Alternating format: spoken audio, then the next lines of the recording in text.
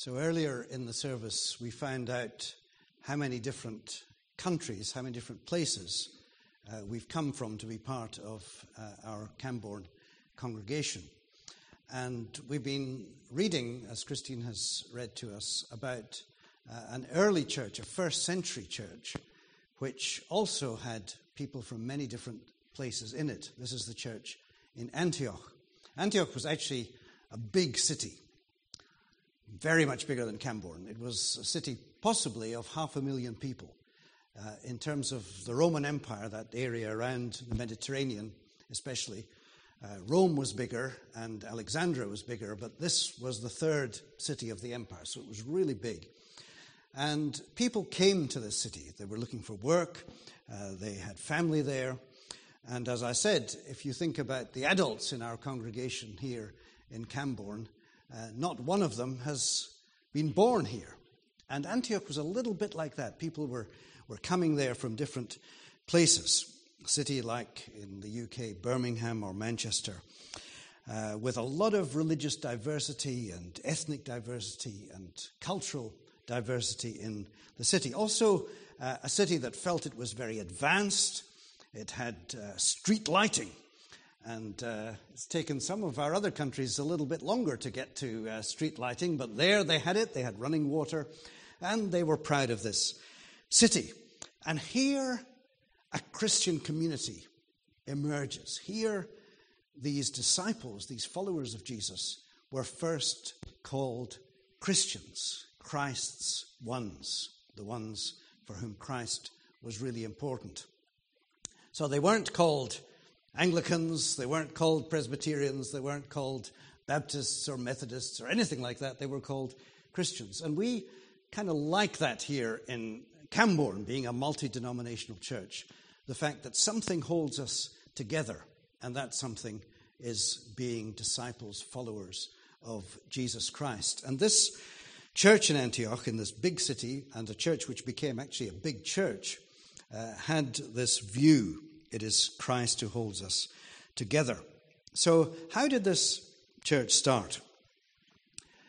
Well, it started by people traveling. And if you just look up on the top right-hand side, you'll see Syrian Antioch. Can you see it right up there, top right-hand corner? So this is Antioch, and it's Syria.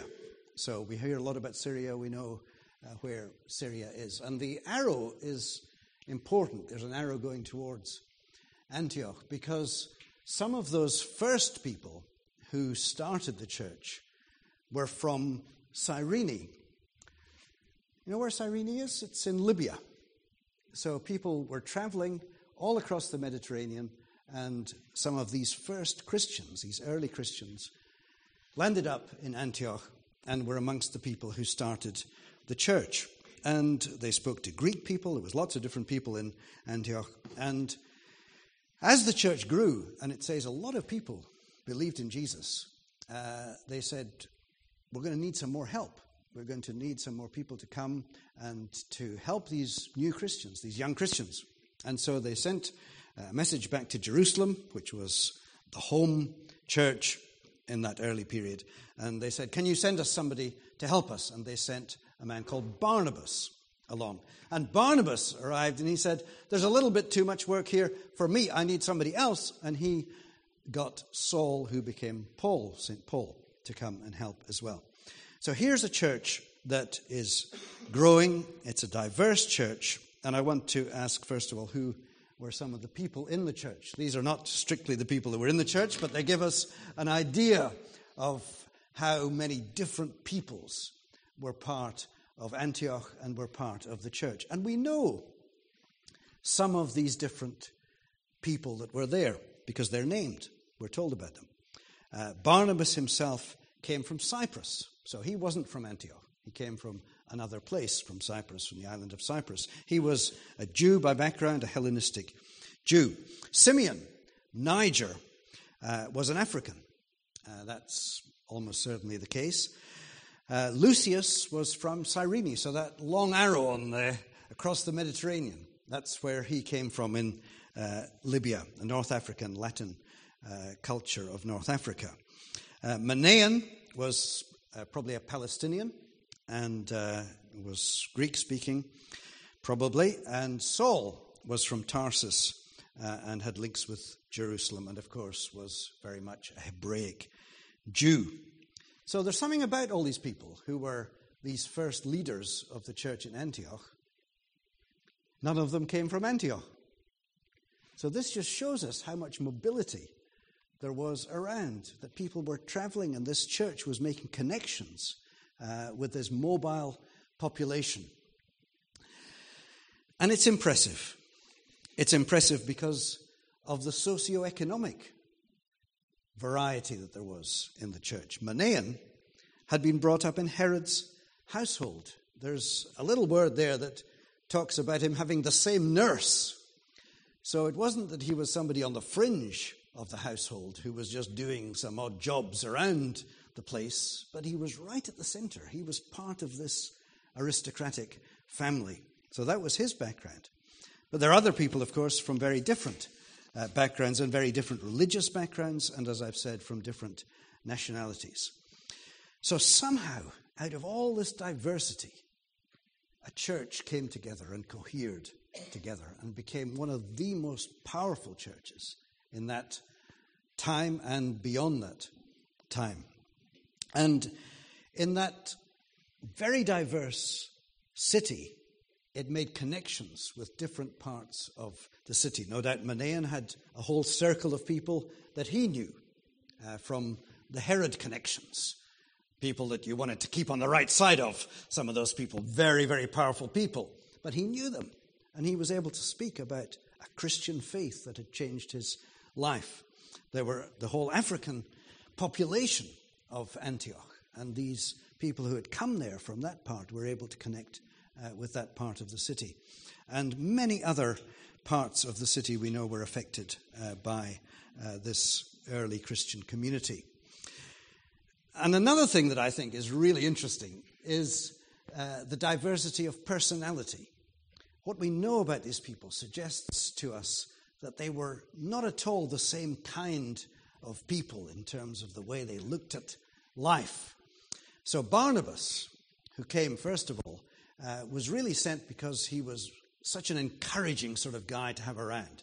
He was somebody who everybody would go to when they had a problem, and he would just be able to come alongside them and speak to them. That was the type of person that he was. Now, Saul, who became Paul, was not really that kind of person. If you had a problem, you might think twice about going to speak to Paul, because he would say, "Sort yourself out, get on with the job. Don't waste my time with all your set of problems." I mean, maybe he was a bit more pastoral than that, but you can get that feeling, can't you? That he's got the goals that he's got for himself. And sometimes Barnabas, I think, had to pick up the pieces afterwards because of Paul having such a driving ambition, not for himself, but for the gospel of Jesus. So that's the church, and we're thinking during this series, when we're looking at different churches over the autumn period, looking at different expressions of church, we're looking at it this way. We're looking at an in, and we're looking at an up, and we're looking at an out. You'll see this diagram probably again, so we'll have time to sort of process some of this. But what I've talked about up to now is really the in. This is people relating to one another. This is building a congregation. And we're trying to do that here. We're trying to learn how to be together as a very diverse congregation. But also there is an up. And this is about how we relate to God. So we're not just here to discover about each other, although that's very important, but we're here to discover about God. And that's the up. And in the church in Antioch, there's also quite a bit about that. So it starts really with the people, who's around, who's there. But then it says something was happening. They were worshipping the Lord, and they were fasting, and God spoke to them. And there's quite a bit about this, about prophets who spoke God's word, who actually predicted things that were going to happen, predicted a famine. And they were able to cope with that because of that message that they received from God. But these leaders of the church were engaged in prophecy, listening to God, hearing what he had to say, speaking that out, in teaching from the Word of God. But the whole congregation was worshipping the Lord and was engaged in prayer. And that's a massive challenge to us, isn't it? How can we see a whole group of people engaged with God? Not just leaving it to one or two people, they can do the praying for us, they can do the Bible study for us. And this is why we're trying to multiply the number of groups, these life groups, as we're beginning to call them, in the church. New ones are starting. Because we want to be involved in hearing from God and in connecting to God. And Barnabas, as well as being this encouraging sort of guy, is described as being someone filled with the Holy Spirit. And I like that. Actually, I want that. I want that for myself. I want it for our small groups. I want it for our missional communities as they emerge. I want it for the whole church. And we do want that, don't we? We want to have our lives taken up by the Holy Spirit. So Barnabas is an example of someone like that. But as they were worshipping the Lord and fasting, the Holy Spirit spoke. And this church really was, and continued to be, a church where the Holy Spirit was doing things. When I say continued, it did continue, generation after generation. It didn't die out. That's the thing about the New Testament. We read the New Testament and think, or at least I think, because I used to teach the story of the church, what happened next after that period? And we actually know quite a lot. We go to the 3rd century and the 4th century, and we find this church, this very church in Antioch, produced one of the great leaders of the Christian church of the 4th century. His name became anyway, John Chrysostom, one of the great preachers, bishops of the church. And he was baptized there in that church at the age of 18. Having not been particularly interested in what he was going to do with his life, he was baptized. He became a leader, was ordained, and then became one of these people who wanted to see God working in the communities of the early church of that period, because it was still the early church, but it was by that time several generations on. And John Chrysostom said this about his preaching when he became the Bishop of Constantinople. He said, "I don't want to let a day pass by without feeding you, the people, from the treasures of the Scripture." So let's, in our lives, never let a day pass by without some connection with God, through his word, through our prayers, through the way in which we live our lives. And that leads us, we've got the in, yes. We've got the up, yes. And we've got the out.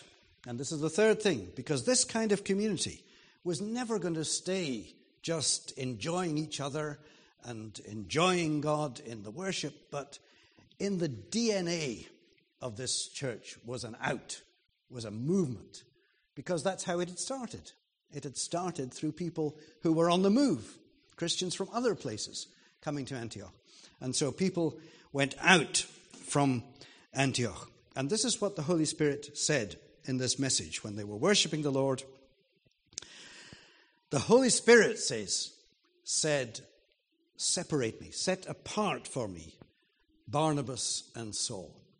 I'd just love to know how that happened, wouldn't you? How that voice, was it a voice? Did somebody say?